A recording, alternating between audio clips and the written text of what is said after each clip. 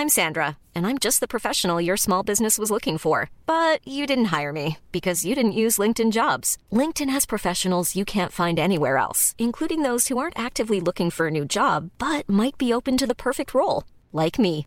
In a given month, over 70% of LinkedIn users don't visit other leading job sites. So if you're not looking on LinkedIn, you'll miss out on great candidates like Sandra. Start hiring professionals like a professional. Post your free job on linkedin.com/people today.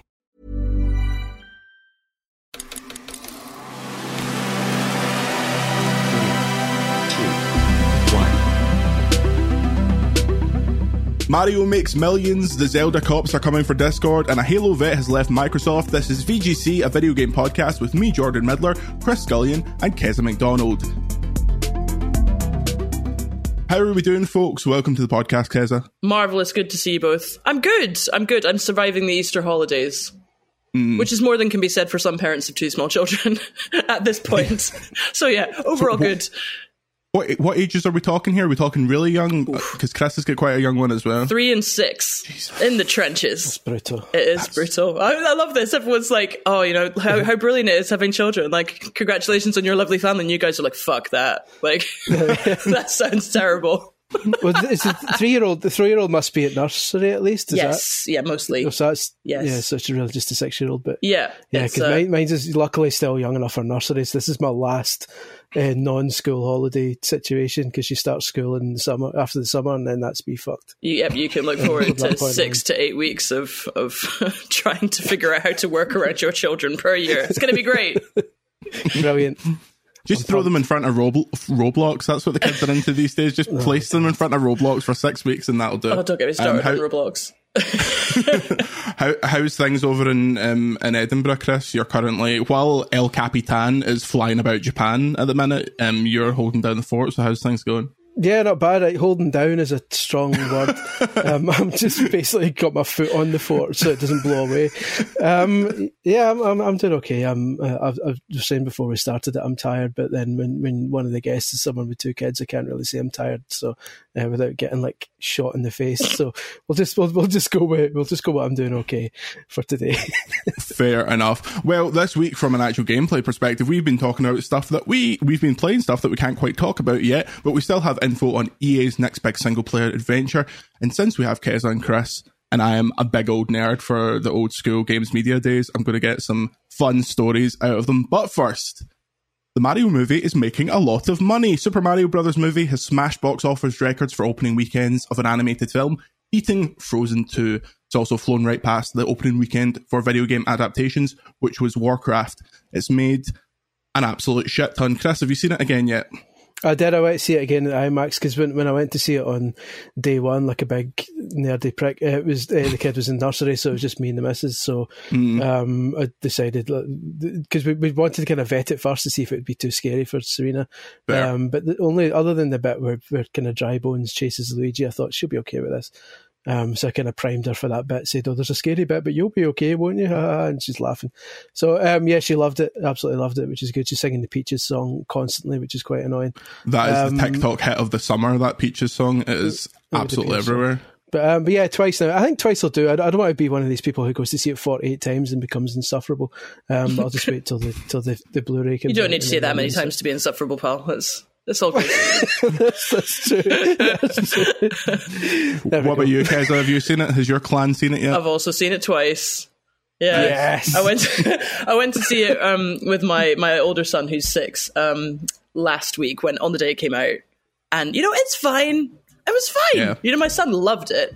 And I was like, yeah, this is my expectations were so like abyssal, so low that I was actually quite pleased that it was not completely terrible. And then I went to it again yesterday with my son again and one of his little friends, and the little friend did not like it at all. Like every 10 minutes they were like, can we leave? When is it finished? So that was less enjoyable. And also I have to say, on the second viewing, that film really doesn't stand up to scrutiny as an adult. Like first time around you're like, okay, it's got the Mario stuff, here's the music, yay, let's this Rainbow Road. Second time around you're just like, this is just like a random sequence of events.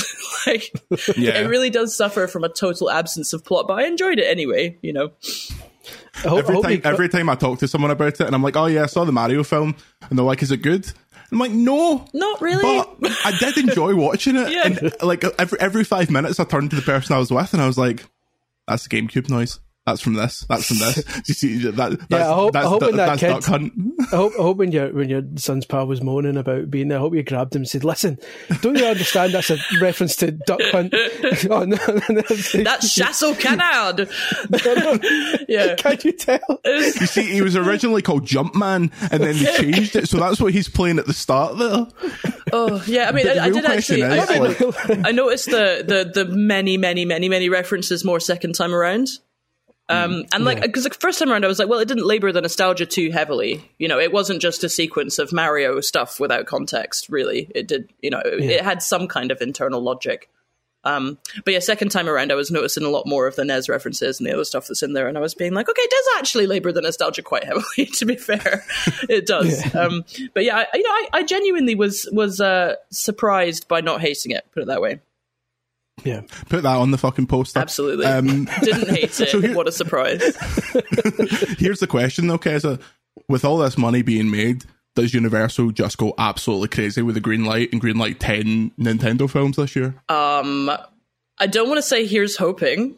Do you know what I mean? Like, I would quite like to see what happens if they get another go at Mario. I mean, they will, clearly. Clearly there will be several more goes at Mario, right? So I'd quite like to see if maybe they'll be a little bit less safe and corporate with it next time, which could have an interesting result. Or could have a very bad one. I'm genuinely quite intrigued because I feel like the curse of the video game adaptation is lifted now, finally. After, I mean, I've endured like 3 decades of fascinatingly terrible video game adaptations.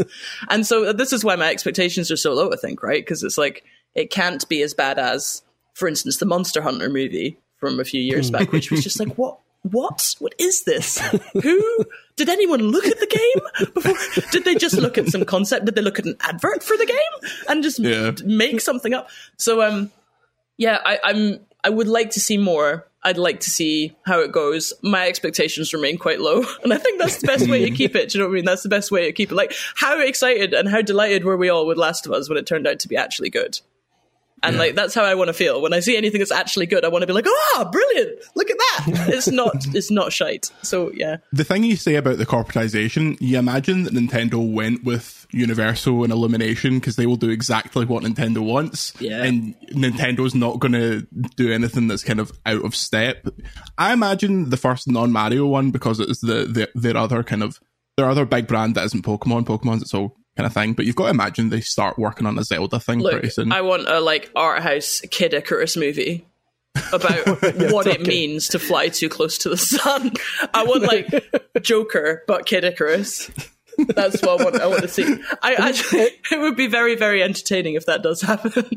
We just get all these random like C-tier Nintendo franchises of old being adapted by like small indie cinema makers. I think that would be brilliant. Well, everybody's obviously kind of wanting to kick off another Marvel Cinematic Universe and hope that this is going to be the next thing. I don't see it myself, but it would be amazing. Like the equivalent of the Guardians of the Galaxy, which is something that nobody really expected before it came out to do well. It could be like a Clue Land movie, and then everyone's like, "What the fuck?" And then suddenly it becomes like the greatest Nintendo movie ever. I'm up for them doing it a lot, but I also worry about how successful some of them would be. Like Mario is the perfect storm because it's 3 generations or more of people know and love Mario. So adults go and see it, kids go and see it. If they release something like a Metroid movie, that's not going to do it anywhere near as well. And then you're going to just instantly get people saying, "Oh, well, that's the wheels falling off." And it's like, well, no, it's just it's Metroid. Yeah. It doesn't have that natural that massive fan base attached to it. Speaking of Metroid, I've been mildly annoyed by the universal praise for how amazing Metroid Prime is since the remaster came on out. You go on. Because it's like, yeah, it's amazing. Nobody was saying that at the time. It sold like 12 copies on the game. Like nobody ever for a second talked about Metroid Prime ever. Yeah. Like it was literally at the time, it was one of those things that about 3 people played and everybody who played it loved it, but it was not a kind of canon piece, kind of masterpiece in the Nintendo canon at all, or in gaming whatsoever. So the fact that it's come back out, everyone's like, "Oh yeah, Metroid Prime, wasn't that like an amazing sea change for the first person narratives?" And I'm like, where were you in the 2000s, or indeed at any point between now and then, that's that off my chest. This is the video game equivalent. The video game equivalent of Kate Bush fans saying, Yes. finally, after Stranger Things. It is exactly that. I mean, I was very amused by like the rave reviews everywhere and everyone being like, "Oh, so great to revisit this master." It's like, where did you buy it? It's like, yeah, I remember like I was talking to a guy who worked at Nintendo at the time, and like working at Nintendo during the GameCube days was like, okay, so when are we getting fired? When is the company going down? Like, you know, everybody working and they had like so little communication with Japan, and that like basically they had no idea what was happening at any time. And then, you know, apparently the Wii came as a total surprise to everybody who was working at Nintendo outside of Japan. And then they all watched the same video that, you know, we watched from Tokyo Game Show at that time. And then they all sat down and went, right, okay, so where else should we look for a job? This is never going to work. Jesus. But yeah, the idea that Nintendo would keep extremely close control of any Mario or any Nintendo movie, I think that's what could ultimately kind of scupper it, if I'm totally honest, because Nintendo's not known for giving creative license to its partners generally. I think it's got better at that over the decades, but like it's not known for that. And I do think that if anybody wanted to do something genuinely a bit wild with any Nintendo property, that said, the 90s Mario movie did happen. True. So, that must have burned them so badly, though. Like, it took them 2 decades to come back and try it again. It's another thing, though, right? There's so much retroactive absolution being offered to that Mario movie. Like, I'm seeing on Twitter, like, oh, actually, that one was better. And I'm like, oh, yeah, I saw that one. I wouldn't name check the publication, but someone did say the 93 Mario movie was actually better. I was like, go and take a fuck to yourself, because there's no chance whatsoever. Like, I went to that on day one with my dad. Me and my dad went to see the Mario movie in 93 when it first came out, and we were the only 2 people in the entire cinema on day one. And then so when I went with my wife to see Mario and the thing was packed on a Wednesday afternoon, I was like, this is finally going to do well. But my other worry is that everyone's now saying Zelda. No, movie. Don't do a Zelda movie. The problem is it's Nintendo and Illumination that are like thick as thieves now. That doesn't work. They do comedy, funny kids movies, and like somebody else would need to do a Zelda movie. You would need to find another IP that is just as kind of lighthearted and jokey, which is why they're going to do a Mario sequel. They're probably going to do a Donkey Kong spin-off. Yeah, Zelda's also got like that. It's got that mystery element. Because it's never that clearly explained. You know what I mean? That the plot of Zelda is always kind of at the background of things, and it's never that clearly explained. But you can go digging if you want to, and like the Hyrule Historia and all that connected a lot of stuff to. I'd never, thought too hard about the Zelda lore until I read the Hyrule Historia and was like, okay, so this all does actually connect together. Like someone has thought about this, Yeah. It's not all just bollocks. Exactly, right? Because like honestly, like let's be honest, most video games from the 80s and 90s, like it's just someone thought of a plot to put on the back of the box. Like that is what video game plots were for so long, and that's why obviously they just basically have sucked when you try and adapt them. Yeah. And yeah, you need something you can be playful with, don't you? Whereas it would be hard to be playful with Zelda. I think you'd lose the mystery of the thing. Like it's all about mood, isn't it, with adaptations? You got to get the mood of the thing from one form into another.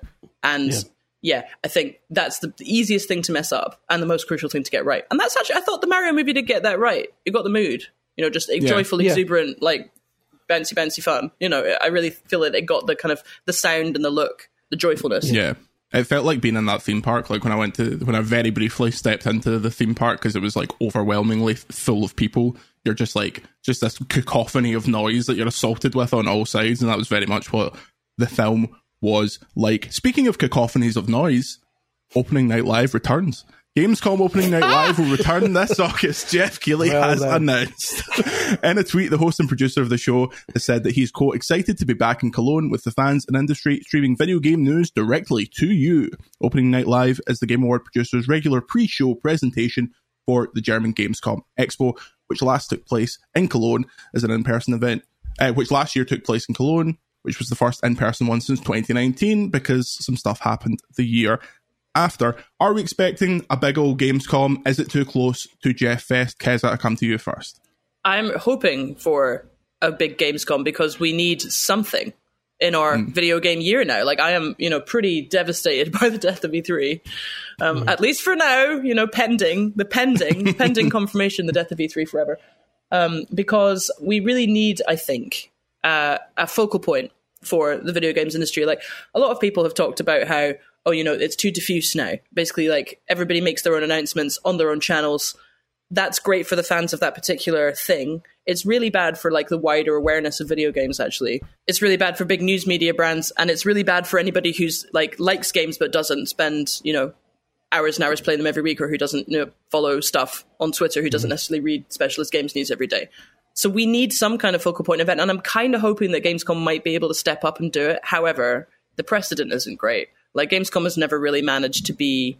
It's a consumer event, right? It's never managed to be that kind of nexus of news and industry. It's never gotten there. So, yeah, I mean, I think that these big showcases with tons of trailers, we've seen so many of them in the last few years. Like, something needs to happen. If Gamescom can be the thing that steps up to fill the void, that would be great. But I'm not sure it can. Especially, I mean, this year they've said that a big partner who wasn't there at the 2019 one will return, so they're probably setting something up. Chris, what's your thoughts on Gamescom, other than us staying up all night covering it? Oh, we'll need to stay up all night because it'll be Europe, won't it? So, another reason why Gamescom could please step up and fill the void. Yes, I like Gamescom, but I think more because it's more manageable because it is smaller. Like I do agree that we need an E3, something of scale, something of magnitude, and as much as I like Gamescom, that isn't it yet, I don't think.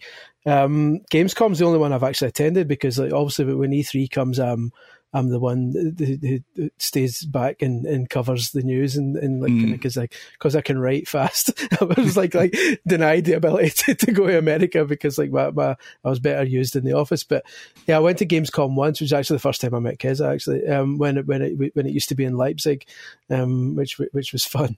But yeah, so you remember when Gamescom was in Leipzig, and Leipzig is a very fun and weird city. I'm a big Germany fan over here, so like I've been to a lot of the German cities. Leipzig is like super, super weird, and Gamescom was the biggest thing that happened in Leipzig all year, and it was like a huge deal for the city. I don't feel like it's like that in Cologne. Like Cologne has a lot of these conferences and stuff, but I've been to Gamescom pretty much every year for 17 years, which is ridiculous, obviously. But like the last time I was there, last summer, I started having like a strange out-of-body experience because I was wandering the kind of Cologne conference hall thinking, is this me? Was my ghost going to be wandering the Cologne Convention Center for the next 100,000 years? It's just going to be like me looking for the Microsoft booth for the rest of my natural life. I had like a real moment of like, what am I doing with my life? And I think that the kind of setting of it isn't as like bombastic as E3, right? It's not the kind of like, and I think it's partly because it's not American. It's not got the kind of, it's not got everybody getting together in big halls and all the whooping and all that stuff that made E3 quite fun to watch. Gamescom doesn't have that. It's not fun to watch, I don't think. Yeah. I don't know if you remember this because you've interviewed 12 million people probably over the years. Do you remember Gamescom? And the year I went would have been 2007, 2008-ish. And me and you both had to do a joint interview with, I think it was Igarashi, the Castlevania guy. And it was basically because there was so many people wanting to interview him, they basically teamed journalists up and basically said you both get this interview. So it was me and you in a room with him, and he had an enormous whip and just sat it on the table. Very threatening. Still had his hat on, and it was just like a really odd. And the only question I remember saying to him, because I was still quite new and just asking the shit questions, and I was like, "What's your favourite Castlevania game?" And I remember him saying. Something like, "Oh, that would be like asking me to choose my favourite child, but probably Symphony of the Night." I do remember the threatening aura of that interview in general. Actually, this is it. Like, also, this was because it was a while ago. The interviews weren't so closely managed. So, like at one point at Gamescom, maybe the same year or like around then, I got put in a room with Hideo Kojima, who was incredibly fed up, clearly, just absolutely no time for any of this. And I was told to ask, like, is Metal Gear Solid, whichever one it was at the time, coming to Xbox? And he just went on this massive rant, like, for fuck's sake, everybody just asks me what fucking console the stupid game's coming out, and does nobody care about my art? He went on this, like, massive rant. And, like, I speak Japanese, so I was listening and, like, oh, he's really, really mad. He's seriously mad. And then the translator was like, we have nothing to announce at this time. I was talking to a peer of ours who will remain nameless so we can continue this amazing technique, but he also speaks Japanese, and he'll be doing an interview with a Japanese dev, and they'll mistranslate what the answer is. Yep, they do that he has all the multiple time. times stopped them and went, "That's not what they said. Translate it properly." And I just think that's the most fucking that's the most baller move ever. They're missing a trick there, because what you do is remain completely quiet, so that they don't know you speak Japanese, and then later you can go back over it. Maybe get a pal who speaks better Japanese than you to listen to it as well, and do it properly. Yeah. Well, I really hope Gamescom happens, because I have booked what is probably the sketchiest hotel in Cologne. I think I've got a long experience of sketchy hotels in Cologne at this point, mate. Like 15 years worth. It looks like there's like 2 hospital beds like placed together. Wow. But the breakfast looks nice, so that's really all you're asking for when you're traipsing through a big convention centre. I went like to that. the weirdest Gamescom I had was the year I was pregnant. And I went, and I was massive, and I was like waddling the halls, and like nobody had any idea how to deal with a pregnant games journalist. I don't think it had ever happened. I genuinely think nobody had ever encountered this problem before. And it was the year that they were doing, that Resi demo, the Resi demo, was it the kitchen demo? The one where you get beheaded in it and everything in VR. So I turned up at Capcom, and they took a look at me, and they were like, we don't think you should play this. I was like, okay, can I watch someone else play it? They were like, we think that's best. So I watched some poor Capcom guy like do the demo, and I was just watching the screen while they were in VR, and I was like, well, I really feel like I've experienced this as much as I want to. At this point, I just loved the idea of them like freaking out the pregnant games journalist so much that like I went into labour on the show floor. Would have been quite a story. That would have been great PR though if that had happened. That's like one of the. That's like a mid 2000s. Not so much for you. like when for some Resident Evil game or some horror game, they hid like body parts around London and then lost some of them. That's so right. like weeks later, they were like, if anyone comes across like a plastic arm, could you return it? Was that the year they did the butcher shop and they made like human? Yeah, because so it was all made of meat, so it would have been slowly deteriorating. Oh my god. Yeah. No. Some guy's like taking the bins out at his work, and there's just an arm like slowly melting to dust. Like, oh god, that's not as bad as the God of War party though, is it? Where they killed the goat. Yeah, that was infamous, wasn't it? I was not there. Yeah, it was. I wasn't there. It's one of the. I was not. No, I just want to say. I wasn't there, but I hear a lot of magazines had to be pulped. Official PlayStation magazine covered it in great detail with detailed images, and then had to pull the like every issue and reprint it. That was grim. Turns out it's not in the greatest taste to live slaughter a goat at a promotional marketing event for a video game. Nah. Better days, if you ask me. This is the games industry that when I was like a kid, I was reading about, and I was like, this is going to be fucking quality. And now I get into it, and it's like flights to like nice wee hotels, go and play the game, flights home. It's none of this debauchery. It's none of flying to Cabo. I feel like Chris and I got in right at the end of the wild era of when magazines were selling hundreds of thousands. Yeah, because we'll have both heard stories from before our time that were just outlandish, and like we had some pretty outlandish. I remember one of the. They don't do these awards anymore, but I'll probably not name check them just in case someone's involved. But there was a regular media award for the game. What could you possibly be talking about? I've got about 9 of them on my shelf back there.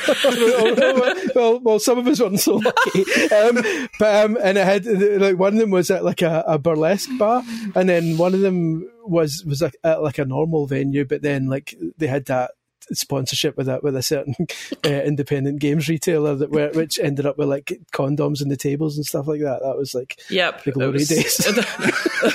God, it was so pathetic. That was the thing. Like, it was so sad. It's like, oh man. Like, I remember hearing stories about like the Tomb Raider 2 preview where I think they flew everybody to Egypt for like a week and a half, and everybody had magazine deadlines, right? So it's not like now where you have to write everything up like the second it happens. It has to be on the internet like in moments. It was literally like they would see the game for 3 hours and then spend 5 days in Egypt and then like have to write 300 words on it when they get back. I'm like, Jesus, that is a very different job from the one that I've been doing all this time. Definitely. Yeah, there's this infamous person who used to cover games for one of the tabloids. Who used to just turn up to every single thing, all these things, all these trips, and then like 100-word column once a week. That was how it was. Yeah. What a cushy job. Crazy days. Sorry, Jordan, we're massively derailing your news. Oh no, with our stories. It's what old people do, Jordan. We reminisce. You can't really. You just have to like sit there and go, Yeah. Just let us do it. Do you remember Space Hoppers? Do you remember Space World? Former guest of this show, Jeff Gersman, literally has a Patreon podcast where it's him and Glenn Rubinstein, who've been covering games since 1992, just talking about what it was like to cover games right at the start of like Sega and Nintendo and stuff like that. So they're like 3 hours long, and I sit and listen to them like, yeah, I understand this. I wasn't born, but I understand back in those days. The old days. Yeah, classic. Which I wasn't there times. for. Yeah, I mean, I hear better stories from the 90s. I think the 90s was just a wild decade, TBH. Oh yeah, I mean, I was once taken out to lunch by a PR who came up to Glasgow, and they formerly wrote for a bit of a Wild West magazine back in the day. And he was just like, yeah, on a deadline, the editor would just occasionally come round and give us eckies. I was like, yes, that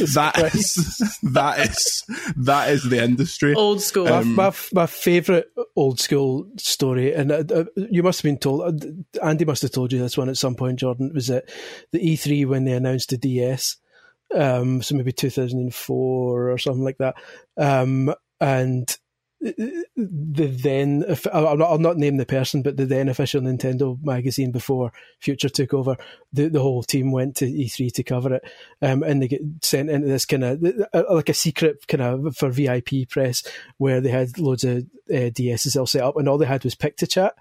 And the whole point was like, I know that, and you know what's coming. And the whole point was to like, they were all linked up so you could Pic-to-Chat with other people, and they had big, massive screens up, like which they didn't realize, right? And this chap in particular did what everyone would do and drew an enormous dick, and like, and as I understand it, because this is before my time, it was very detailed. For even by Pic-to-Chat standards, and then apparently he was informed by a member of Nintendo staff that this massive penis was on display on this giant screen, and that these screens were being shown to people standing in the queue, like waiting to get in, like to the main kind of consumer bit, and apparently turned around and saw Miyamoto just shaking his head, disappointed. You have disappointed the father of video games. If you disappoint Miyamoto, you're like, wow, oh, no. I'd never get over that. I'd just lie down on the ground and never get up again. That'd be the end. Anyway, sorry, there's no vault fast to this next story. Halo veteran Joseph Staten is leaving Microsoft. He announced on Twitter his departure will mark the end of his second 9-year spell at the company. He's been working on Halo for around 2 decades. Quote, "Hey folks, I'm indeed leaving Microsoft," Staten said after the news broke. "I'll have more info soon, but for now, I'd like to thank Xbox and all those lads." That last bit was paraphrasing. Here's my question. Obviously, Staten was parachuted in to try and save Infinite, which, depending on how you feel about Infinite, was either successful or extremely unsuccessful. What the hell's going on with Halo in 2023, Keza? I think it might be done for a while, if I'm totally honest. I feel like Infinite really bore the hallmarks of a game that couldn't be made it couldn't be realized as envisioned, right? Yeah. Like, when I played that, I was like, this is interesting. This is a game that's very different from the one that they wanted to make. Like, you could see, like, the shape of the game that existed was you could see the outline of what it was supposed to be, and clearly it just, for whatever reason, couldn't happen. And so I do wonder if it needs a break. I think Halo might need a kind of big break, actually. Yeah. Because also was it Paramount that did the series? Oh, yeah, that went well. Yeah, so I'm a bit like, I think like maybe it just needs just some time to chill and to have a refresh in a few years. That would be my major feeling on it at the moment. I don't think a Halo game has really excited me for really quite some time. And now when I hear there's a new Halo thing in development, I feel sorry for the people who are making it, because it's like it must be relentless, you know? It's strange because, like, to me, Halo feels very mid 2000s. It feels like 2005 to 2012. That is like Halo, and it almost feels like the nostalgia cycle, which is currently in kind of like the early Y2K era in terms of like fashion and music. Feels like it has to come back up to the late 2010s, and then people will be like, "Oh, I remember Halo," like things like that. Like, it needs to go away long enough for people to be like, "Remember Halo." That is a very astute observation, and it's funny how this is very predictable. Like the stuff that we were into, I'm pointing at Chris, the stuff that we were into when we were like teenagers is now all back. And when that happens to you the first time, you're like, oh God, I hate this. And then you realize that you're basically just being, you're being catered to, you're being pandered to by everybody who owns all of the entertainment and fashion and everything else properties that you liked when you were a teen. They're like, come have some more of that. We're just going to nakedly exploit your brain chemistry to make you nostalgic for this. But then it happens again in 10 years. Like, it happens every 10 years. And so this is what I'm thinking about Halo. Like, it needs to wait until the current teenagers who have fond memories of playing Halo 2 and 3, it needs to wait until they're approaching 30. So this is the thing, like, I am that demographic, and like, you can start to see it happening. Obviously HBO Max yesterday we're bringing back Harry Potter, and obviously that was trying to be like oh, remember that thing from your youth, whereas everyone who's my age was a bit like, no, you've kind of fucked that up. Yeah, so Halo is like, it's like, that's actually a bit of our youth that we used to love that has been quite tainted, actually. So how about you don't bring that one back? So Halo is like that comes out in 2007. I'm like 12, 13 or whatever, and that was that in Gears of War. Which Halo would that have been again? 2? 3, yeah. Halo 3. So that I was just going into high school, so that was like the. We used to sit at work and let the Halo 3 music play in the background. the title screen music. I was going to double modern studies and then home ec, and then talking about like our Slayer matches. The first non-Nintendo console, I think, that I bought was the Xbox, the OG Xbox, and we had, like, when I was about 14, I would get my friends to literally lug televisions and Xboxes round my house so that we could play 16-player Halo 1 with no internet. Nice. This was pre-console internet. And like, those were good parties. I have to say, they were probably not the parties that you hope to be invited to when you're 14, but we had a good time nonetheless playing our 16-player LAN Halo. But I have such fond memories of that era of Halo. But it's kind of been demolished by just years of... I really feel like it's a production line, you know? Oh yeah, definitely, and it isn't helped by the fact that Microsoft have had to like absolutely hang out the back of it as its like main brand, as everything else is like, you can't hang the Xbox on Forza, even though those games are amazing. No one's like, who's your favorite Xbox character? A car. Yeah, like, they have been looking for their, and Master Chief was that thing for ages, and like that and Gears of War, it's all very Korn, all very Linkin Park. That Isn't just has to I feel like it's just again. not in fashion at the moment. Like the kind of grim, dark Gears of War and the kind of operatic sci-fi, like gruff men saving the universe thing. It's just out of fashion right now. I think that's really true. It looks like what mid-90s old stuff looked like to me when I was like 12, 13. So it has to cycle out. And if you get rid of Halo for a while, that's a free big pop in like a couple of years. You play the music, everyone goes fucking spare. You announce a remake of 3, all that shit. Yeah. I think it's interesting because like Destiny has kind of replaced what Halo used to be. I think in the kind of cultural consciousness of like teen and early 20s gamers now. Like, they all love Destiny, and they people started playing Destiny as kind of young teenagers and still play, but it's that kind of, the vibe of Destiny is so close to the vibe of Halo, I think. Like, it's so close to it, but it's better than any Halo game that's been made in a really long time. So I think like that may be another aspect. I think Destiny may have stolen Halo's thunder in the intervening years. Yeah.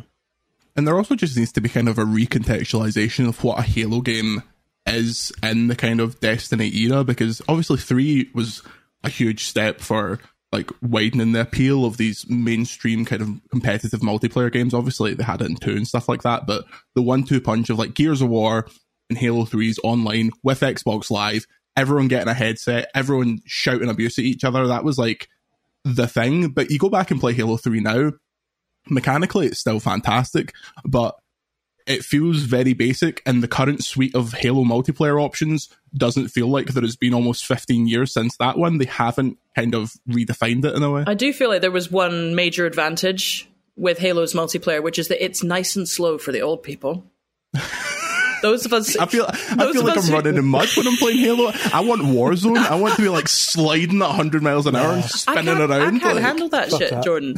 I can't keep up with it. Honestly, like I cut my teeth on online multiplayer and like, you know, first person shooter multiplayer in the early 2000s when things were that slow, and like I just never have managed to up my Like I can't keep up with Call of Duty now. You know, I can play it and I enjoy it, but I can't. You know, I'm not competitive, and I never will be. But the nice thing about Halo is that Halo Infinite's multiplayer was so lovely because it was just like nice and slow and very like it still had the kind of you have to know the maps, you have to know where the weapons are on the maps. It wasn't so much about loadouts as it was about knowing the game, and it felt more strategic. And I actually really did appreciate that. I have to say, I was like, this is fun. This is fun. I'm enjoying myself playing a multiplayer shooter for the first time in ages. Chris, I will bring you in on Xbox's weird vibes in a moment, but I'm just going to add this for context. Redfall, I have it here in the running order, in my running order. Redfall more like shitfall. Don't quote me on that. Redfall is launching on Xbox consoles with a quality mode. Fanboy shit. You're really not helping. You're really not helping the Twitter narrative that VGC hates Xbox. You're really not helping that at all with fucking Redfall more like shitfall. Yeah, but you just said that. You quoted that. That you have just said that, Chris. You? Take when weapon. I said it and get it out of the podcast and just leave Chris's bit. Right. Fine. Redfall is launching on Xbox consoles with quality mode only. On Series X it'll be 4K 30. On Series S it'll be 1440 30. A 60 FPS performance mode will be added later via an update. You would have thought they dropped nukes on Fastlane the way that people reacted to this yesterday. People seem to forget that Arcane make fantastic games, and this game will probably still be pretty good. Chris, what were your feelings on this earth-shattering news? Couldn't give a fuck, mate. Yeah. But at the end of the day, like we're old enough to, again, obviously the theme of this podcast is old pricks. And we're old enough to remember GoldenEye and stuff like that. It's like, yes, it's lovely to have a first-person game that runs at 60 frames per second. Hell, give me 120 frames per second, I don't care. But 30 frames per second doesn't kill a game dead. It's like, yeah, you'd prefer 60, but I don't care. And frame rate's given far too much clout. A lot of people I'm sick of people saying if a game doesn't run at 60, it makes them physically ill to play, or it's physically it's literally fair. Unplayable and shit. That's like that. Fair, but I think frame rate in a first-person game actually does totally matter. Definitely helps, absolutely helps, and I would prefer 60 to 30, but that doesn't mean 30 is a non-starter for me. I'll still play it. Do you know what I mean? I just don't. It's disappointing, but it's not a deal breaker for me. I don't care that much. That's the thing. Like, obviously, I actually don't know if I'm reviewing it. Whatever that shakes out. If I don't end up reviewing it, this just becomes something that I will play when the 60 patch is out because it's on Game Pass. I think people were going absolutely wild about this yesterday, and I don't really understand it. And it was mostly from kind of the Xbox's core base being like, come on, lads, this is like, you're advertising this as like the world's most powerful console, and you can't get your big first party game out at 60 at 4K. And then they compare like, the PlayStation stuff when Spider-Man and God of War come out with 50 different graphical options and all that stuff. And I think that's apples and oranges, not the best comparison, but people get pissed off about it. And it makes me wonder, Jason Schreier made a good point about how between this, the stuff about how if you play Redfall in co-op, only the host gets the progression, none of the other people do, and how the gameplay hasn't looked great. It was like, it's almost as if Bethesda wants it to fail, and I feel like that's a shame, because it's, at the end of the day, it's an Arcane game, and Arcane, there's a bit of a meme about how much games journalists love Arcane games, but I'm still excited about it. Keza, what's your vibe on Redfall? To me, it has the vibe of a game that someone went, we need to service game this. We need to make this, because you can always see so something that's, I think, unique, well, not completely unique, but certainly much stronger in games than other media, is that the business model of the game determines the experience a lot. Like, the actual design of a game changes depending on whether you're doing, this is multiplayer, this is multiplayer designed to last for years, this is service, this is microtransactions, this is free to play, or this is you pay £40 and you get 10 hours. Like that, the business model and the way that you're intending to engage players completely changes creatively, everything that you're kind of aiming for with the game, right? And I've seen over the years now many, many times where a studio has clearly been given a business model and had to make a game fit that, right? Yeah. And I mean, the biggest and saddest example of this is Fable with Lionhead. They were told R.I.P. Well, seriously, I mean, who? Well, 2010's Xbox. That's who. 2010's Microsoft. Things are much better now, but certainly at that point, who would say to that studio, to Lionhead, make an asymmetric multiplayer game? They're never going to be able to. And then they bring in US, game dev executives from Riot and from other places like that who can make that kind of game, and they bring them into a completely different studio with a completely different culture and go, okay, now do it. Now do the service game. Anyway, so that can really stymie a game, and I feel like something about Redfall strikes me as perhaps maybe it wasn't originally going to be the kind of multiplayer centric for, I think that maybe there might have been a different idea for that game at the start, and for whatever reason, they're working in a zone that they're not comfortable with, right? As developers. And despite all of the resources available to them from Bethesda and Microsoft, was two of the biggest one company now in the world.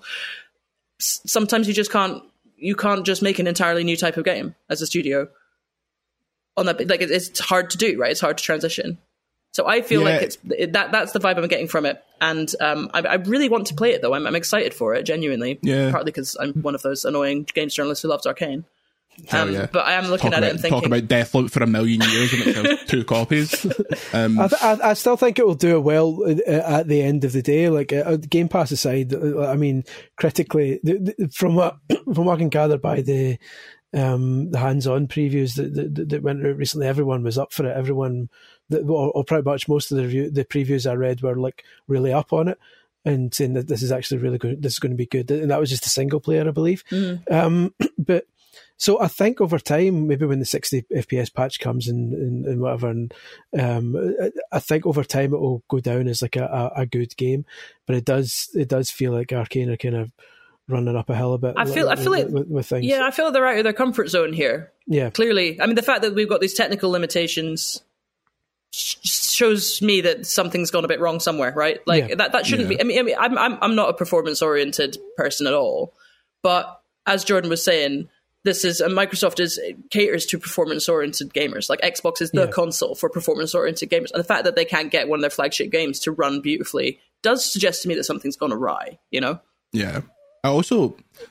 It feels like if there hadn't developed this kind of meme about Xbox games not coming out, that they maybe push this back a bit. Especially when it's coming out. It comes out 4 days after Jedi and like a week before Zelda. Like, that's sending it out to die, isn't it? Like, that's even in the service model where it will be there forever. Bump it to like the end of June where fuck all is coming out, and then it's like, here's this big thing, you can be the conversation over the summer, even though people still be playing fucking Zelda. But you're almost never going to be the conversation under those circumstances. Like, it really does feel like it's being sort of maybe shoved out at a point where no one will pay attention to it, almost on purpose, as alluded to. It seems like a strange decision to me. Yeah. I mean, if it turns out that it's a pure shiter, like, it would make more sense. But when it comes from Arcane, it's fucking Harvey Smith. Like, you look at that guy's like discography, you look at his gameography or whatever the correct term is. Softography, I believe.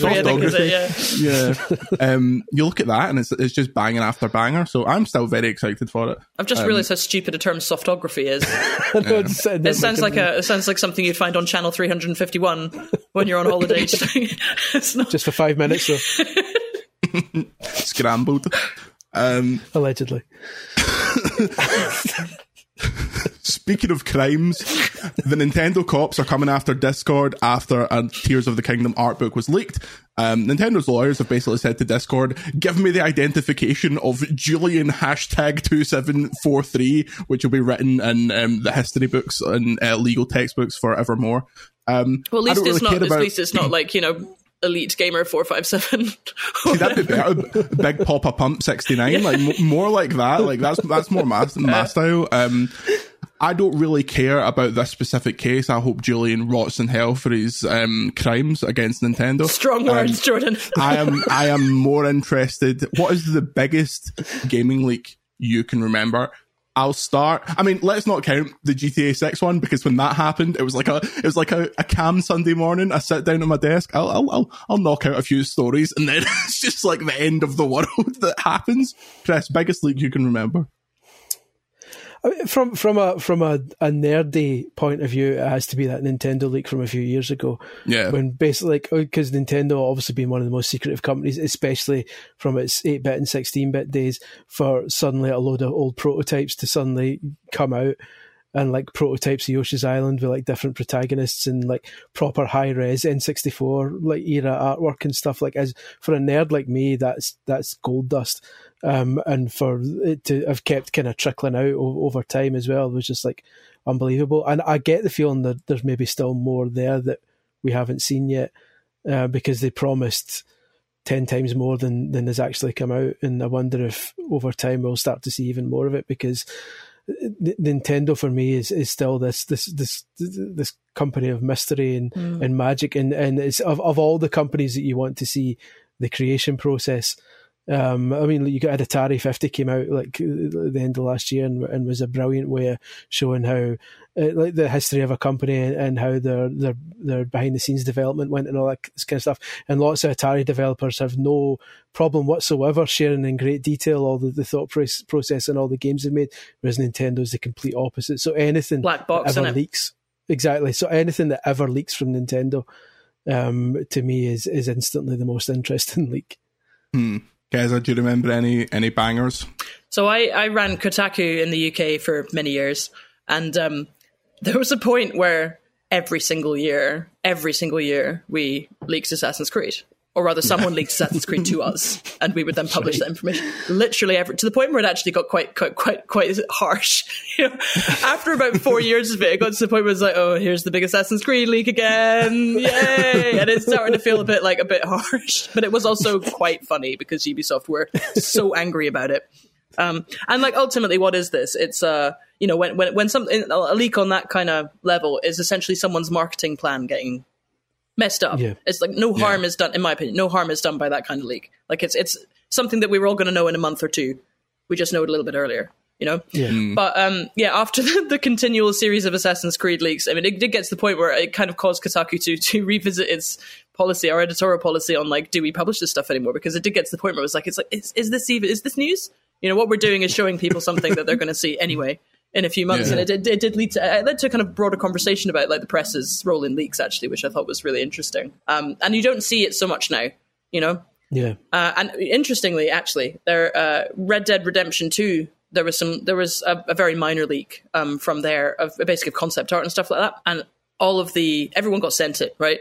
Like where was I working? I think I was at Kotaku, maybe The Guardian, I can't remember, but we got leaked it, and you look at that and you're like, okay, someone's stolen that. Like that's just something that someone has stolen. They've managed to get, like the GTA 6 leak, right? They've managed to get into Rockstar's server somewhere, and they've just stolen that and sent it out to whoever. You don't touch that with a barge pole. Like that is not, especially Rockstar. Exactly. One outlet did touch it. Yep. And ended up paying many, many millions of pounds in not reparations. That's not the right word. Help. What is it? Damages. Not reparations. Damages. to Rockstar.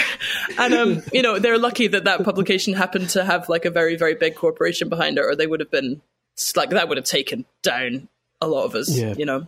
And like, so it's really interesting when you look at when things leak. I'm always thinking, oh, who's getting legaled for that, you know? Yeah. But then I really think that what Chris pointed out, when you get leaks that are like old data, interesting old data about games that have been out in the, you know, for decades or whatever, like those are I genuinely think those are societally useful, you know? None of us are Edward Snowden here, let's be honest.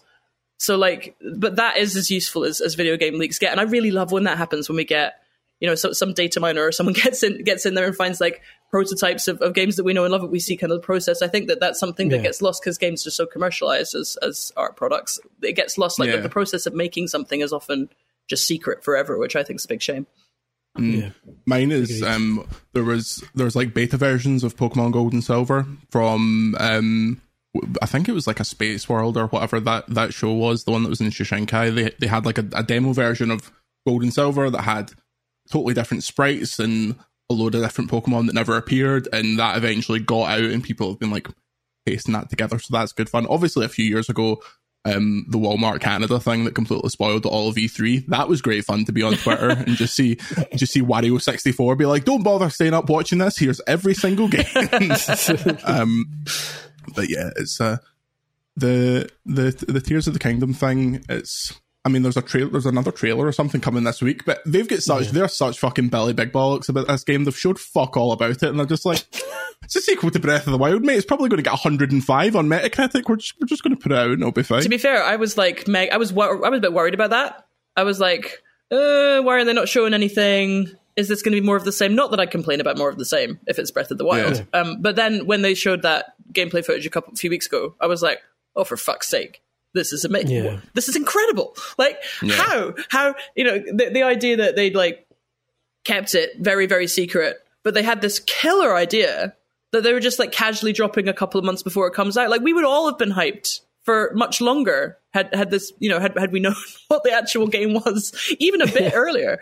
But that's Nintendo for you. You can't ever predict. Yeah. You never can predict. That's what Nintendo do to you. Speaking of games that haven't been shown much after the break, we have some news on EA's Immortals of Aveum. When you're ready to pop the question, the last thing you want to do is second-guess the ring. At BlueNile.com, you can design a one-of-a-kind ring with the ease and convenience of shopping online. Choose your diamond and setting. When you find the one, you'll get it delivered right to your door. Go to BlueNile.com and use promo code LISTEN to get $50 off your purchase of $500 or more. That's code LISTEN at BlueNile.com for $50 off your purchase. BlueNile.com, code LISTEN. I'm Sandra, and I'm just the professional your small business was looking for. But you didn't hire me because you didn't use LinkedIn Jobs. LinkedIn has professionals you can't find anywhere else, including those who aren't actively looking for a new job, but might be open to the perfect role, like me. In a given month, over 70% of LinkedIn users don't visit other leading job sites. So if you're not looking on LinkedIn, you'll miss out on great candidates like Sandra. Start hiring professionals like a professional. Post your free job on linkedin.com/people today. All of Aveum is crumbling apart. You don't win in Everwar. You help us win this. I'll know you're ready. So last week I got the chance to check out Immortals of Aveum, which you may remember from the Game Awards. This is EA's big first-person magic game from the creative director of Dead Space, Brett Robbins. More excitingly for me, he was the lead designer on those that EA Return of the King game, if you remember that. That was, I don't know if that was just a banger because I was like 10 or whatever, and I thought that game was fantastic. I know I'll probably look up magazines and it's like, oh, childish licensed game, 3 out of 10. But the exciting thing about this game, which to put it in your mind, it's like a first person shooter, but it's magic. Imagine like Doctor Strange hands. So you're doing circles, you're shooting bolts and things like this. And this makes sense because Brett Robbins also worked on Call of Duty campaigns. So it's magical Call of Duty, which as soon as they started saying that, I was like, okay. I was going to say it sounds like Hexen, but then I realised you'd probably be minus years old when Hexen came out. So never mind. It's for a contemporary reference for people that aren't in fucking nursing homes. It's like Doctor Strange. It's like Doctor Strange or Ghostwire Tokyo, that kind of like. I can think of so many old games that have that. I'm not going to say any of them. It's just going to show me up. You shoot magic from your hands. Yeah. Been there, mate. Is it like Bioshock? Like that? I mean, like that kind of magic from the hands? It is that kind of magic for the hands, but it's less like, oh, here's a hand that's on fire, let's shoot like a little ball of fire. It's very choreographed dancing. I'm for people watch. I'll put this video footage online. I'm currently gesturing my hands as if I'm like bringing a plane into You're land. voguing is what's happening. Exactly. So it's a lot of that, and Brett Robbins, the creative director, was like, I was making a Call of Duty campaign, and the characters had to run up this side street, and I just sat there and thought to myself, what if a dragon came down and attacked these guys? And then he was like, well, I have to go and make this game. So they've been making it for years. It's like a full-on, big budget, AAA, Unreal Engine 5, EA single-player game. They've barely talked about it, and it's out in July. I have to be honest, I had not heard about it before this moment. Yeah, they announced it at the Game Awards with like a nice trailer, and I think because it was in the Game Awards and there was fucking 50 billion games, people were like, oh yeah, okay. Also, it was like 6 a.m. for us by this point. I mean, Christopher Judge had been talking for 3 hours at that point. You're like, gee, come on, mate. It's actually still on. We've just taken a break to do this. So I asked him about that as well. I was like, this looks like a huge game. Like, why aren't you doing the usual marketing cycle? And he was like, and I think this is an interesting point. There's so many games now. There's so many TV shows. There's so many films. We announced this game with all this information. By the time it comes out, you've completely forgotten about all of it, and we essentially have to do it again, the whole thing. Whereas now, it's April, and it comes out in July. So that is a time where you can be like, oh, I can get excited about this because I'll be playing it pretty soon. Kind of like what they did for Fallout 4 or whatever, when they announced that and released that later in the year. But yeah, I'm cautiously optimistic about it. My only problem is magic in games doesn't feel as good as shooting a gun, because when you shoot a gun, it feels kind of heavy and weighty, and your controller rumbles. Whereas as you do magic, it's just semaphore, it's things like this. So they tried to accommodate that. They were like, how do we make the magic equivalent of a shotgun? How do we make a magic sniper rifle? How do we make this feel the way you feel in a COD campaign, but magic? So yeah, it's interesting, and obviously the pedigree, fucking creative director of Dead Space, so I'm excited about it. Chris, what do you think about this idea of announcing something this big from a company like EA, or reveal it's already announced? I keep saying, when I talk to people about this game, I keep saying, oh, it's being announced, because fucking no one remembers the Game Awards. Yeah, basically is, yeah. The grand unveiling in April, and it comes out in July. What do you think about that? It's interesting. I mean, I get it. I'm on board with it. They did it before with Wild Hearts, where they kind of announced it, and then it basically came out like a few. Was that an later. EA original? Was that under that label as well? Because this is one of their EA originals. I think so, but it was them and Koei Tecmo, wasn't it? But I think it was under EA originals. So it sounds like this is their kind of strategy going forward. Certainly for certain types of game, maybe like the more. I'm fine. I'm all for it. I'm a very impatient person.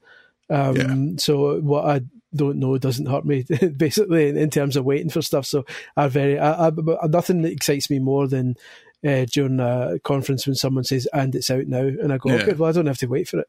Like these kind of secret drops where it's just like, oh, here's the game, and I go, oh, that'd be brilliant. Oh, I can get it now. Okay, that's fine. So the closer to launch that something gets announced, the happier I am. I mean, it's probably not good for me to say, considering my job partly involves writing about these things and needing to know about these things long in advance, so we've got content.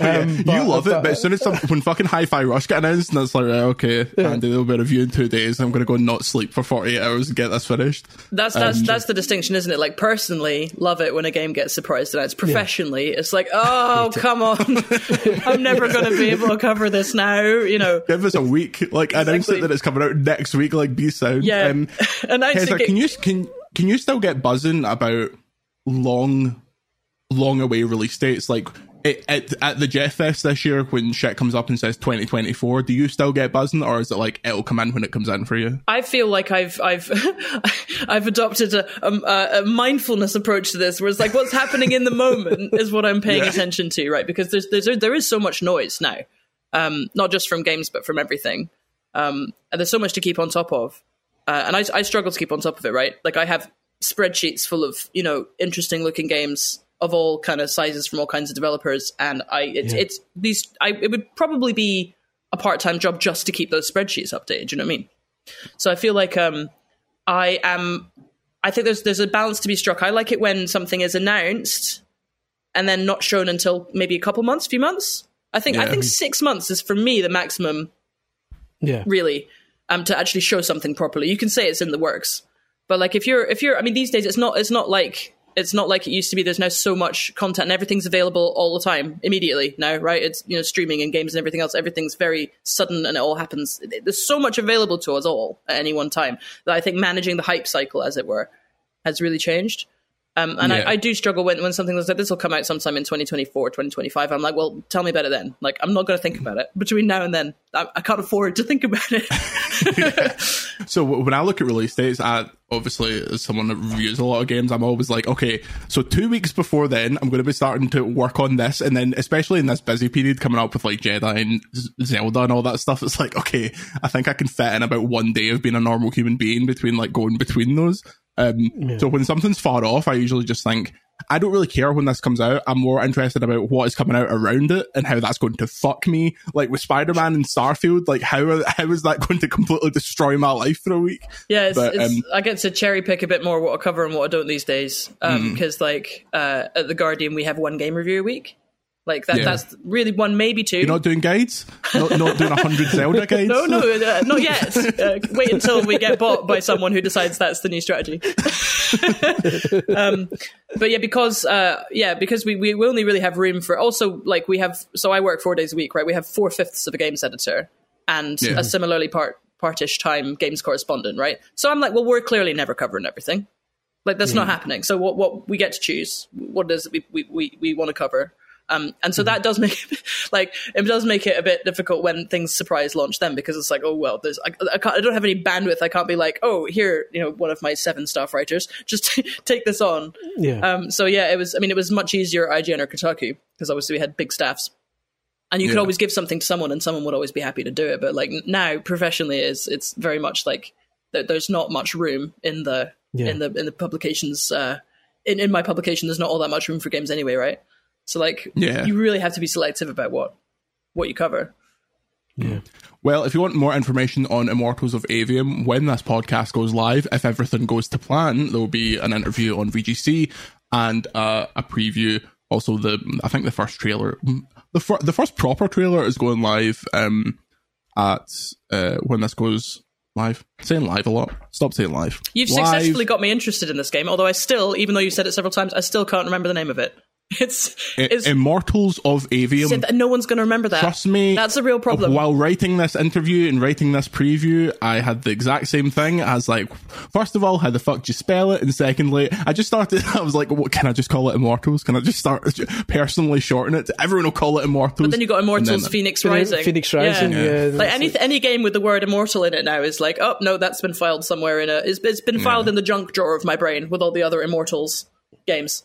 I actually do think that's a real problem. Like naming games now is hard because so many subtitles, so many thing that it does something become unleashed. hard to Unbounded. Do you remember Unbounded? Unbounded. That's why proper games have names like EAFC. Does what it says in the tin. Yeah. A football game. Yeah. There was an interesting conversation on Kinda Funny where they were like, the name EAFC, well, enough people worldwide know that FC means football club. And I was just like, That's wild. I feel so disconnected. I mean, obviously those guys are American and very lovely. Shout out Blessing for wearing his West Ham shirt yesterday. But I feel like doesn't FC say football more than like FIFA does, or has the FIFA brand like? No, that's wild. Like, I'm sorry, everybody in the world knows what FC means. Like, surely that's such. Oh wow, I love those little cultural differences that come up with the Americans sometimes. So you're like, to be fair to Blessing, who does watch football, he was saying to Timmy, he was like, no, it's football club. Like people will get this, but I thought that was super interesting because obviously this is like arguably the biggest rebrand of a gaming series ever from FIFA to EAFC. And they've kind of started. Where was that? But they can't call it football, can they? Because of the international markets in which football doesn't mean football. Yeah. Yeah, so it'll have to be EASC. And they can't call it. They can't call it soccer because that will piss off literally everyone else. So it's a difficult rebrand. Yeah, I think they'll probably be fine. Chris sent me a picture from Parkhead at the weekend that had a big billboard up. Where was that?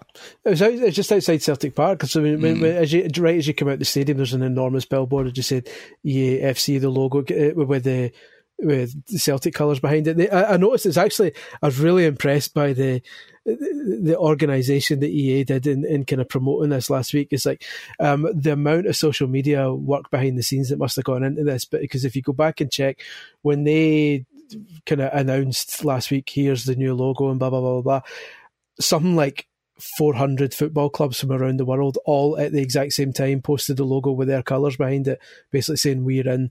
So they must have gone through every league and every team and said, by the way, can you do this in secret without it leaking? And they somehow pulled it off. So fair play to them. But it's going to be did all the Scottish teams do it, or was it just Celtic and Rangers? Celtic and the Rangers. Celtic and the Rangers company. It's interesting. I don't like. Yeah, I'm curious to see what people start calling it, because obviously you call FIFA. Are they going to call it FC? Are they going to call it EA? I bet people still call it FIFA for years.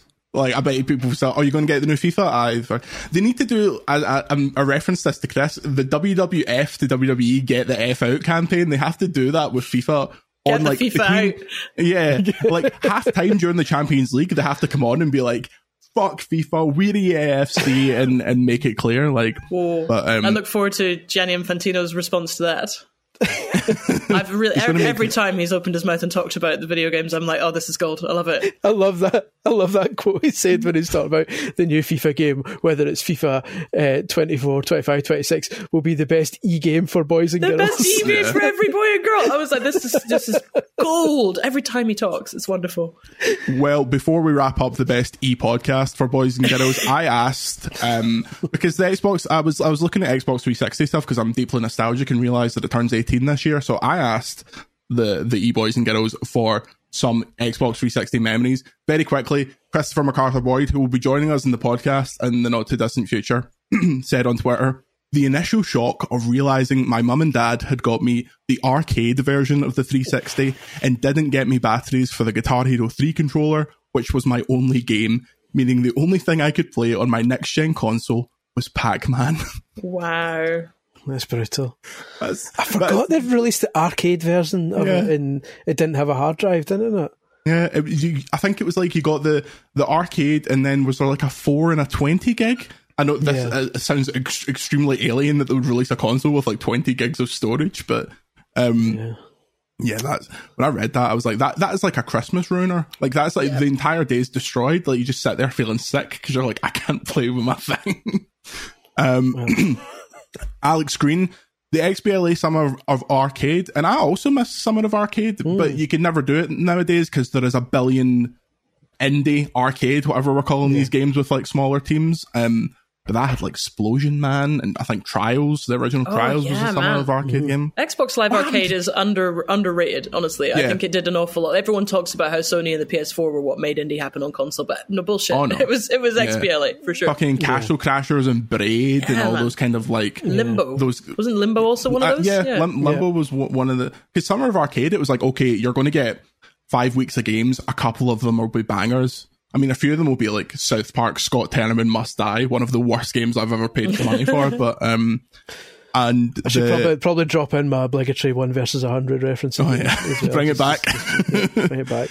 And Tyler Renard, first time I ever opened up a console was my 360 when it red ringed, and I managed to resurrect it for a few months. Also, the console that introduced me to online multiplayer humbled me in exactly how bad I was at playing games. Just on the red ring, I only had one console red ring, and I told that story in this podcast, and then the Xbox I bought after that was confusingly the Final Fantasy 13 Xbox that had lightning on the front of it, because it was the only one I could get. So for like years following that, I was like fucking playing these like shooters and like Gears of War and all this shit, because I was like a fucking 14 and 15-year-old boy, so I was obviously the absolute worst, like the smelliest wee grot bag ever. And then just lightning on the front of my 360 faceplate. Keza, what was, you were obviously in the midst of covering games in the 360 area. That was like, is it fair to say that was your ascent? A quick look at LinkedIn seems to say you started in 2006. Yeah, the first console launch I ever covered was the Xbox 360 launch. I was 17. I went to the Xbox 360 launch party when I was 17 and got way too drunk and had to be like escorted off the premises. Don't give 17-year-olds free booze. Like, never do that. Idiot. Don't give fucking 27-year-olds free booze. And right. At one point, I believe I was headbanging to no music at one point on the dance floor. Yes. I think my editor may have had to be like, okay, time to go home. So yeah, I think that the thing is, because I was literally a junior staff writer, not even a staff writer, junior staff writer on the magazine, I got given the shitest 360 games, like the ones that like nobody would even touch. Like almost as a joke, I would be given the worst. So like a lot of my early 360 memories are of these absolutely dreadful games, like Tequila Overdose and like things like that. Really, really, really bad games. Some that were so broken. There was a cat. I can't remember. It might have been called Beatdown or something. There was like a Capcom game. I think it was Capcom that was unplayably didn't work. So like the early few months of the 360, I was given all the worst games to play and review. And then when I left that job, I basically took 3 weeks off and just sat in my pants and played Oblivion on the 360 for the whole time, for like weeks continuously. I just woke up, ate breakfast, played Oblivion all day, went to sleep and repeated. And it was such a like it's a real core gaming memory for me. I loved that time. It was great. See, this is the thing that I really resent about people telling me that I hate Xbox, because without the Xbox 360, like, I am not doing this job. Because people of my age always say like, oh, the PS2 and the GameCube have these like amazing memories of halcyon days with those consoles, and I had those consoles. I was playing them and also like going out to play with my mates and playing football and stuff like that. It was always the thing you did when you got home. It wasn't until I got the 360 that I properly started to know life in games. And that was like I had like, at one point I had like 70 or 75 360 games. I mean, this won't help my reputation when I tell you that I traded most of those games in to buy a PS3 and Infamous. You can fucking you can blame Greg Miller for that one and his propaganda in that era. But the Xbox 360, that is like that is the games console for me. Like, debates about the best games console ever are so stupid because they're massively subjective. It's high up there though, like the 360. Yeah. Like the run from like 2006 to 2010, every year it was like there's fucking 10 bangers. Also, the like, console that housed Viva Pinata. Let's not forget the stunning me, masterpiece that is Viva Pinata. Genuinely, fucking love that game. Brilliant game. Yeah. For me as well, and I know this isn't everyone doesn't feel the same way, but for me it changed the way I play games because it introduced achievements.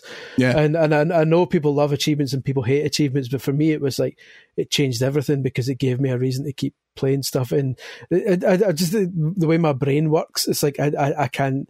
Like, I need some kind of way to tell me that a game is complete, which is why I don't like live service games that much, because you can never complete a live service game. It never ends.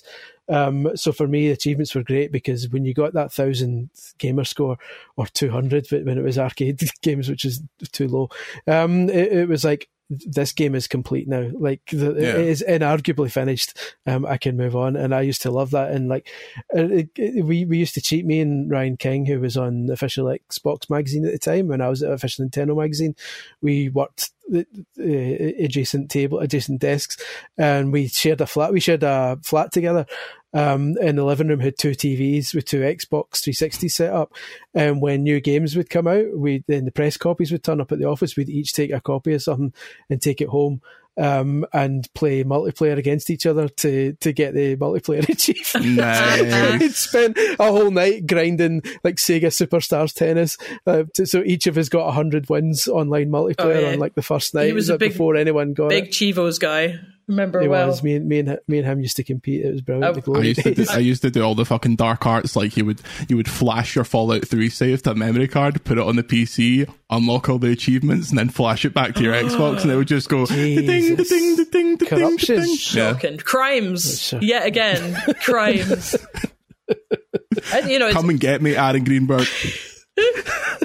The other week we had some friends round, and I decided we were going to play Beatles Rock Band. We got all the plastic shit out, finally got everything working, got the 360, we started our first song, game froze, and I was like, oh, fucking thing. Turned it off, turned it back on, red ring. Jesus. My 9th Xbox 360 red ring in 2023. I was like, this is no one cares anymore. But for me, you're on the phone with Microsoft, like, right, come on to fuck, send me the coffin. Jay Allard from the most tragic thing about my life now, and this is like, this depresses me more than I can ever explain, is that I can't play Guitar Hero anymore. Like, I used to adore Guitar Hero and Rock Band, and that was my thing for the longest time. Like, played Dragon Force on Expert and all that. I was like properly into it. And a few years back, Serena was like 1, I was doing the gardening, and hedge trimmers cut right through my finger and severed a nerve in my finger. and they repaired it all up, but I've got no feeling in my my ring finger on my left hand, and when I stretch my hand I can feel it. It's painful, which means I can't play the frets anymore in Guitar Hero. So I've got my guitar sitting there behind me in the couch, and it'll just never be played, because that's like 4 years later, and it's still painful when I stretch my hand. I'll never be able to play it. You just need to learn how to do it Maka style. I should have insured my hands. You have just made me think, like, shit, if I ever lose my fingers, that's a real problem for my career. Yeah. Oh yeah, I think about that all the time. Like, I was playing five-a-sides like 6 months ago, and a guy trod on my hand, and this was the night before the Pokemon World Championships, and I was like, if I can't go down to the Pokemon World Championships because my finger is hanging off, I'll be deeply disappointed. And it was one of those where, like, you don't look at it and you feel it, and you're like, it feels like they're all there, and then it was fine. So. Well, you'll be sick by now, Jordan, hearing me moaning about my wrists and that. My hands are just gone. Like, it's like Bart Simpson with a cement mixer. Because I do work and then go straight to writing books every night. That's unwise, mate. My wrists are just, they're just gone now at this point. So just use AI, mate. If you was just in case it wasn't clear enough how old we are. The Chris Scullion is falling apart podcast. Yeah, every single week. If you'd like to write into the Chris Scullion is falling apart podcast, you can do so at podcast@videogamechronicle.com. Keza, where can people find you? I'm video games editor at The Guardian, so you can find me there. I do a newsletter called Pushing Buttons, which comes out every Wednesday. Please go subscribe to that. I'm very proud of it. And you can find me on Twitter at Keza McDonald, where I'm almost never there anymore because of Elon Musk. But nonetheless, there I am. Excellent. Keza, thank you very much for coming on. You were the first voice of a Scottish games journalist I ever heard on the IGN podcast. IGN UCAS. Yeah. Yep. Excellent. I was absolutely obsessed with that program back in the day. So yeah, thank you for coming on. Thank you for not like leaving the games industry, because I feel like most of my heroes from that era have fully fucked off at this point. It's not very well paid or well respected. So, like, unsurprisingly, people don't stick around too long. Thank you for not being one of the IGN UK podcast listeners who used to who used to write in asking what the teenage boy was doing on the podcast. Me and my mates all used to listen to it, and we were extremely protective of you because you were Scottish. We were like, there's one down there in the big fucking smoke. If we're going to be games journalists, we need to fucking get in with her. Yeah, the Scottish video game mafia obviously has continued to grow since. You love to see it. Look at us now, half of VGC. Video Games Caledonia. You can follow us on Twitter, me at Jordan Midler, Chris at Scully1888, and Keza at Keza McDonald. We'd like to thank the great Grant Kirkhope for the VGC podcast theme. Say goodbye, Chris. Goodbye, Chris. Say goodbye, Keza. Bye, Keza. And we'll see you next week. VGC, a video games podcast, is a Stack production and part of the Acast Creator Network.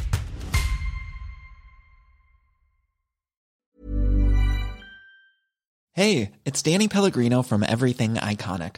Ready to upgrade your style game without blowing your budget? Check out Quince. They've got all the good stuff, shirts and polos, activewear, and fine leather goods, all at 50 to 80% less than other high-end brands. And the best part? They're all about safe, ethical, and responsible manufacturing. Get that luxury vibe without the luxury price tag. Hit up quince.com/upgrade for free shipping and 365-day returns on your next order. That's quince.com/upgrade.